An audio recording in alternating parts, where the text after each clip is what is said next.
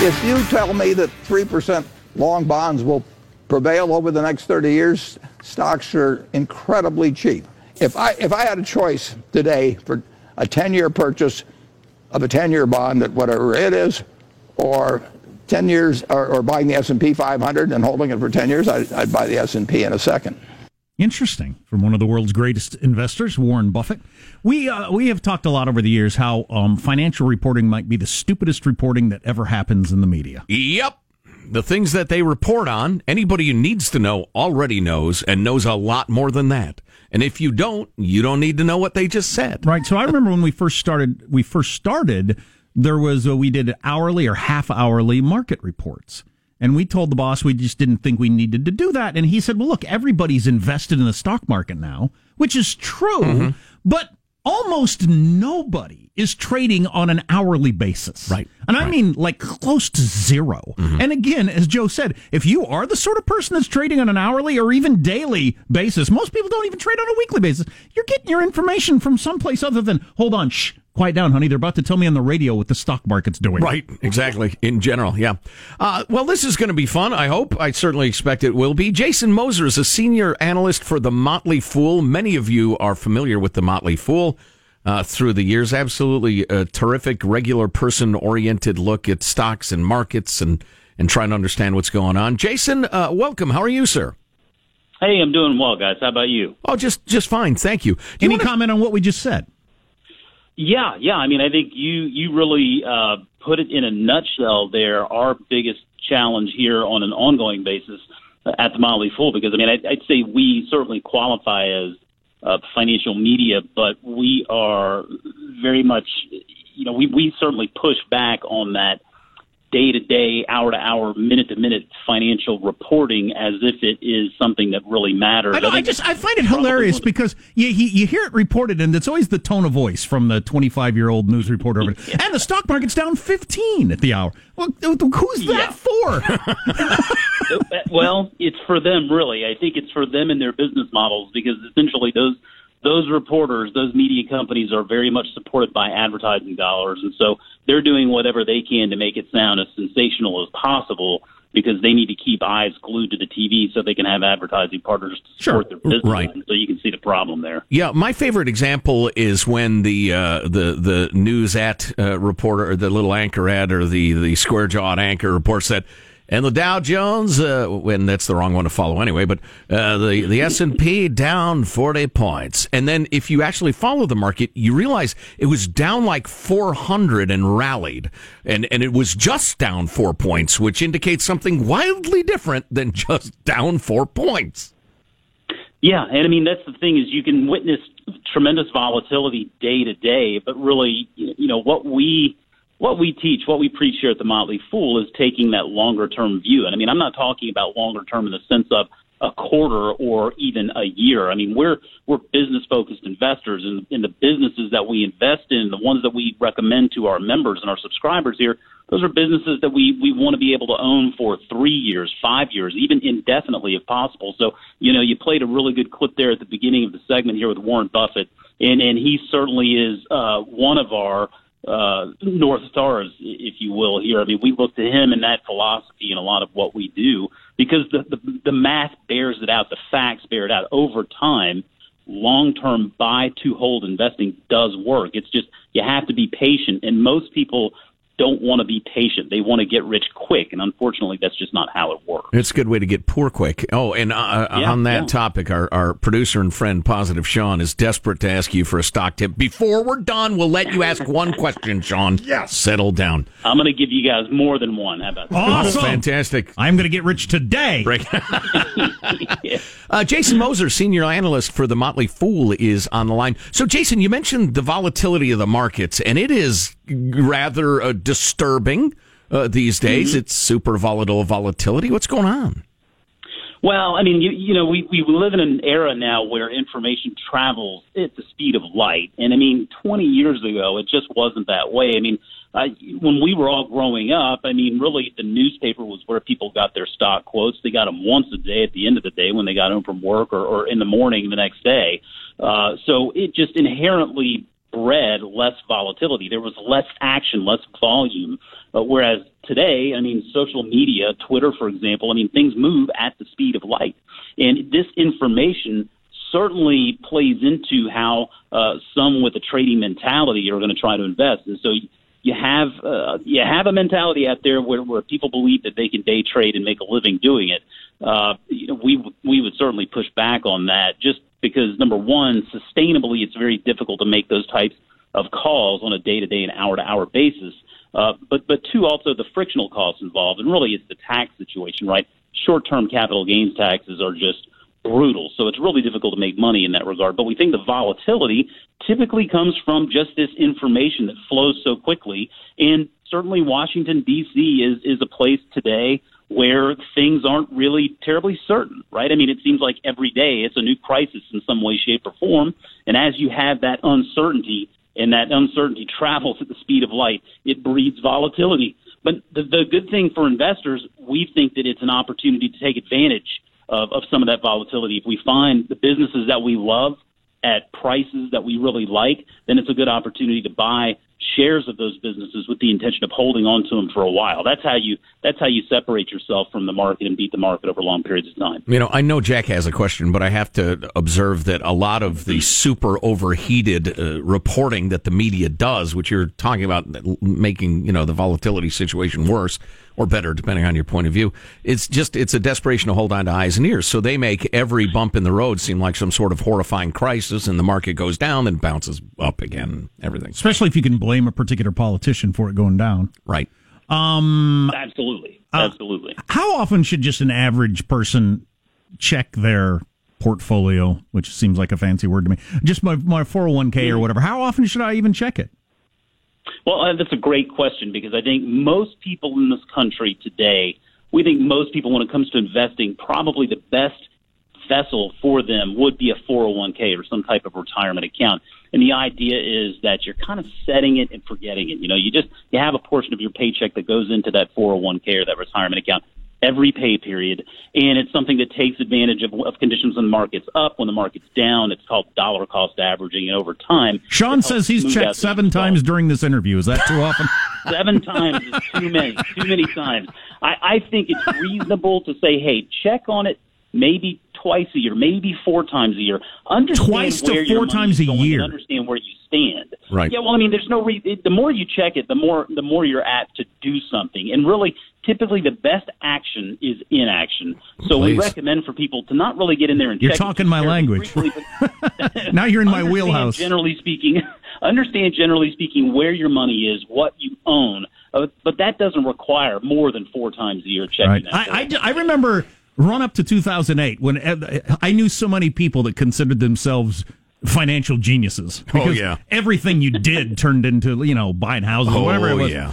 And everybody was checking it practically daily, and I knew more than one person who had like a picture in their cubicle of their retirement home they were soon to retire to. But anyway, when it all crashed and it went away, everybody stopped checking all the time. It wasn't near as fun. Right. But we don't need to check that often. That's good to hear. Yeah, Jason Moser is the senior analyst for the Motley Fool. I myself gamble heavily on horse races with Bitcoin, but Jason is pitching the whole buy and sell, buy and hold thing. Hey, go ahead, Positive Sean. You got a question for the fabulous Jason Moser? Yeah, so one of the more significant holdings in the PSP, that's the Positive Sean portfolio, is Activision Blizzard. But they have not done too well since I first acquired them late September, down about 30+%. And I'm curious, one of the things that I do like about them is they have a good stable of intellectual property going forward, which I think plays well into how media is going. But do you like them as should I take my losses, reinvest that into other better performing things in the PSB, or do I take the typical Motley Fool, just hold it and ride it out approach? Well, you're talking about a company there in Activision Blizzard that has been a recommendation in our services here at the Motley Fool for many, many years. What do they do for those of us who don't know? What is that? Alpaca Farms or? Activision Blizzard is a video game company. Essentially, they're best known for their 2 main franchises, Call of Duty and World of Warcraft. And these are franchises that have done tremendously well over long periods of time. And they also bought Candy Crush a little while back. If you guys remember that mobile game that took the world by storm. Oh, yes. Candy Crush was one that they bought, I think, with King Digital Media. But Activision Blizzard is a company that's done very well for a long period of time, and one of the main reasons they have done so well is because it's been a big player in the space, really the market leader in the space, the company with the most money, able to hire the most talent, open the most studios to really, publish more video games. What we're seeing today is things like Fortnite and whatever else that comes out that captures the country, the world's imagination, their Pokemon Go or whatever it is. That's certainly pushing back on that Activision Blizzard model a little bit. But you mentioned that you bought it in September, so it sounds like you've only owned the stock for maybe 4 or 5 months, I think, at the most. Correct. What I would recommend is to hang on to those shares. I mean, it's a business that right now is caught in a little bit of a vortex, so to speak, with the video game industry, as we're seeing EA Sports, Take-Two, Activision Blizzard, all companies that are seeing a little bit of a challenge from those other games like Fortnite and whatnot. But you got to remember, these video game companies are really entertainment companies at the end of the day. They're competing for people's eyeballs. But there is a tremendous population of gamers out there. I think Activision Blizzard is going to have many better days ahead. I'd hang on to those shit. I think that answers that. Did Michael have a question? Is that what you said, Hanson? Yeah. Well, I was just going to ask, any chance that Sears makes a comeback? Let's hope not. Let's hope not. Jason, we keep trying to kill off Sears. It's got to end it. I know, it's over. So many people that are connected with this, but it's just got to end at some point, right? Does the world really need Sears at this point? No. I think we can answer that with a resounding no. No, it's just nostalgia, and nostalgia used to be so much better than it is these days. It's unfortunate, but technology has changed so many things. Jason Moser, senior analyst for the Motley Fool. Jason, I'm a married man. I'm not coming on to you. You're delightful to talk to. Really enjoyed the chat. I hope we can do it again soon. I look forward to it. Thanks, guys. Thanks, Jason. I liked that a lot. I think we should do that semi-regularly. He'll never come on again. Maybe branch out a little. I could hear it in his voice. Because I want to ask him about that whole... if I wanted to get into more active trading, decided, I'm going to get into that. I'm going to do a little work. How many hours should I dedicate to that? And does it even make sense with smaller amounts of money in a world where you got computers trading gazillions of shares per second? I'd be interested in what he has to say about that. Yeah, I would too. I can give you a pretty good answer for that I have a high degree of confidence in. The second one first, I wouldn't worry about the supercomputer trading thing as much because you can recognize those patterns. And if you see a good company that's going to be profitable in the future, that's still a good stock. There will be more volatility between now. I'm not going to do what I just asked anyway, so Okay. I don't know why I would ask it. There's no chance I'm going to do it. I'm just too lazy. Well, then what? You're kind of describing what I'm doing, though. I just think because a lot of people probably are. Right. I'm not going Okay, to. There's so I no wouldn't- chance I'm going to. I wouldn't worry about the computer trading thing. It just makes things more volatile right now during the time you're going to hold a stock. But eventually, what's going to happen will happen. The first question, though, I answer from personal experience because I used to buy and sell individual stocks fairly frequently. And it just became very clear to me, unless you are invested in it, probably poor choice of words, on every single day, a lot of the day. My dad does that. You're going to miss all the ups and downs. By the time I get off the air, the rumor that, the Sean's little company there has got a super blockbuster and the reviews are just orgasmic. I'll be 3 hours late on that story and the stock will have shot up 30%. So what am I bothering for? Yeah. I'm telling you, the whole don't worry about it, just let it go. And he's in my brain right there. That's perfect for me. Twice a year, I'll check it. The best action is inaction? Yeah, you might as well just name that the Jack Plan. Right. Why are you not the guest and he's interviewing you? An expert. Once again, the Jack Plan seems like a good idea. A good friend of mine is a day trader and rather a successful one. And he's smarter than most of us combined and extremely up to date, like minute to minute. And he has a very, very, very narrow focus of the stocks he deals with. He has a very specific strategy. So the idea that you're just going to range across the whole of the stock market and pick winners and stuff as you're working your day job, good luck. You might get lucky. I like the idea of betting on horse races with Bitcoin. Oh, yeah. I think that's a good So idea. far, so good. You're listening to the Armstrong and Getty Show. Armstrong and Getty. The conscience of the nation. Remember, as you're enjoying this fabulous podcast of the radio show, you can also get the Armstrong and Getty One More Thing podcast and Armstrong and Getty Extra Large, our long-form interviews, available via the iTunes podcast app and the iHeart app.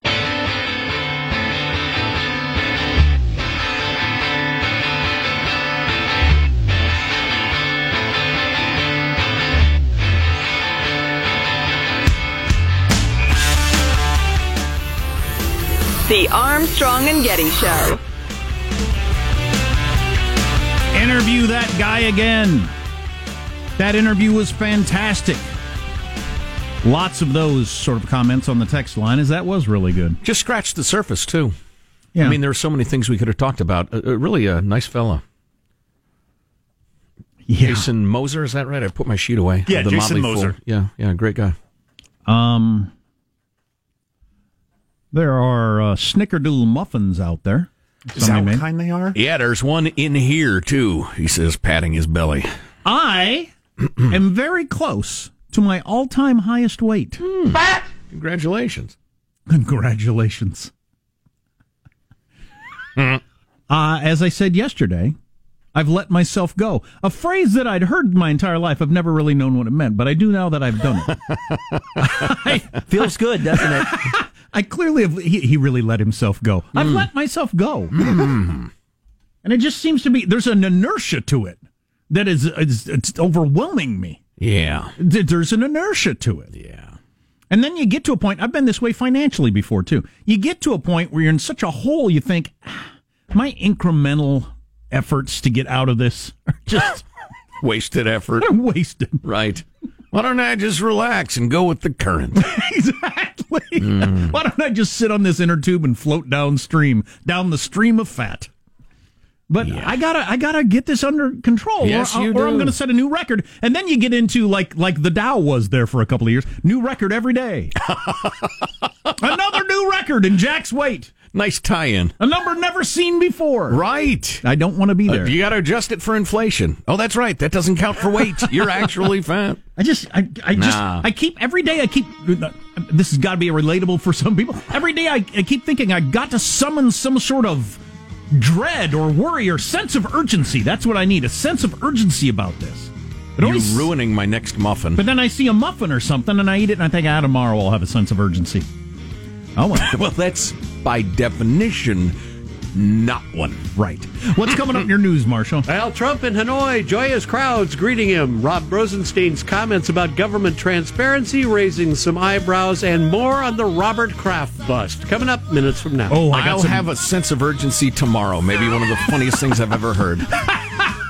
I live that every day. You're listening to the Armstrong and Getty Show.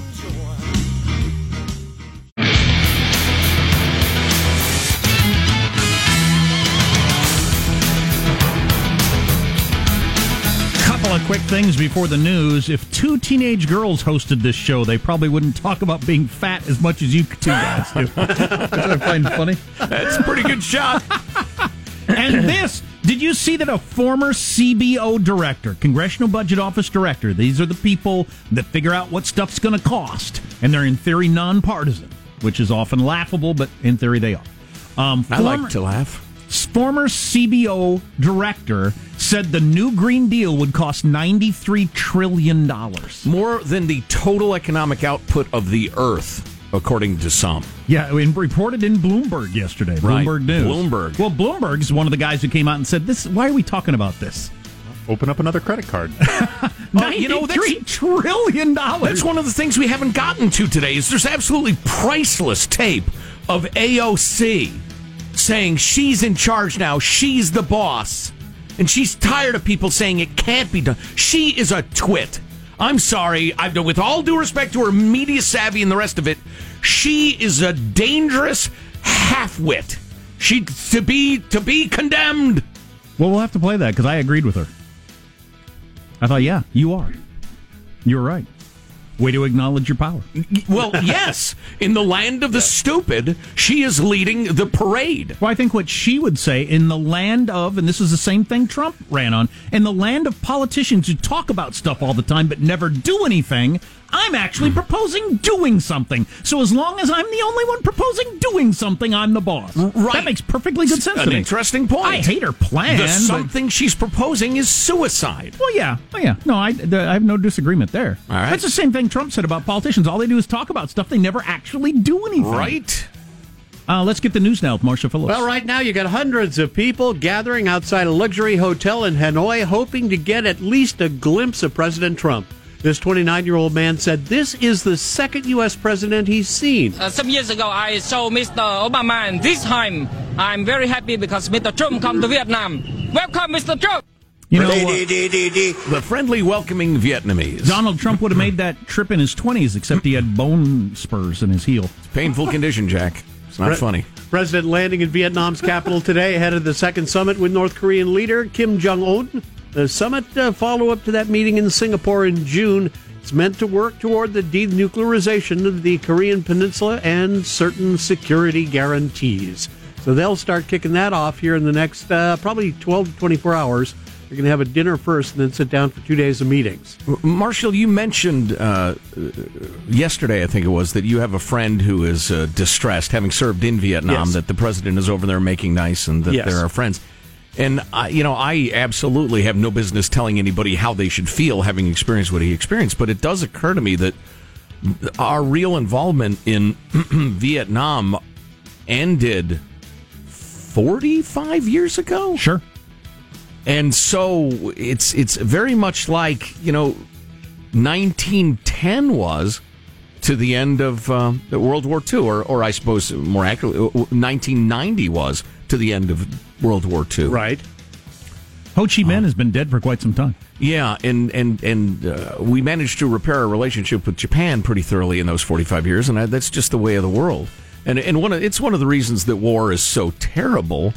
Often it is a response to a situation that will be very, very different a few years down the line. Yeah, it is wild to think we were bombing the bejesus out of those places. And now look at it. And listen, that's not some sort of, pie-in-the-sky unicornian pronouncement about war. I understand the Cold War and the rest of it, but a lot of time's gone by. Indeed it has.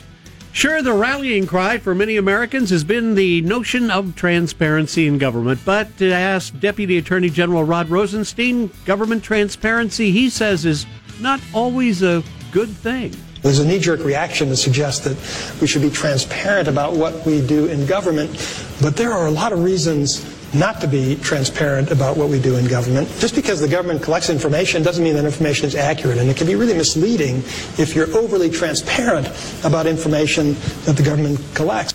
He did the worst job you possibly could of explaining what he's talking about. Did he go on to do any better after that? Because that was terrible. He's talking about the Mueller report coming out, and if there are no charges, then you shouldn't release all the information you gathered. That's the way it works. If the police come after you, the DA or whoever's coming after you, and they think you did something, they gather a bunch of information. If they decide, no, he's not guilty of anything, we're not even going to charge him with anything, they don't release all that information to the public. Having obtained the entirety of your financial records, all of your taxes, your web searches, your friends. Maybe you're recording your phone call. Right. Your friends, your associates, having trailed you for weeks, perhaps, looking for evidence, and then decided, wow, this is an innocent man. You think that all of that private information should be disclosed to the general public just because at one point somebody was suspicious? That's a nightmarish possibility. Right. It's terrible. And nobody, conservatives or liberals, want to live in a world where that happens. He did a terrible... That is not government transparency. That's protecting citizens against their government. He couldn't have done a worse job of laying that argument out. Now, the other part of that is Comey did do that when they accused Hillary. Yeah, but that was fun. Which is why Adam Schiff and others are making the argument that you can do it here. New England Patriots owner Robert Kraft visited a massage parlor for sex on the day of the AFC Championship game. His story is getting more interesting, his lifestyle. That is according to the prosecutors in Florida, who yesterday formally charged the 77-year-old billionaire with soliciting prostitution in Palm Beach County. Hours before they played their game in Kansas City, he's in Florida at kind of a seedy, what people are calling a rub and tug, hours before. And they've got the video, and I'm not going to describe the video because they get into some graphic detail of what's going on there. But he was there for 11 minutes. Masseuse greets him with a hug. They smile. They do their thing. Then he gets dressed. They hug again, and she smiles. He appears to hand her some money.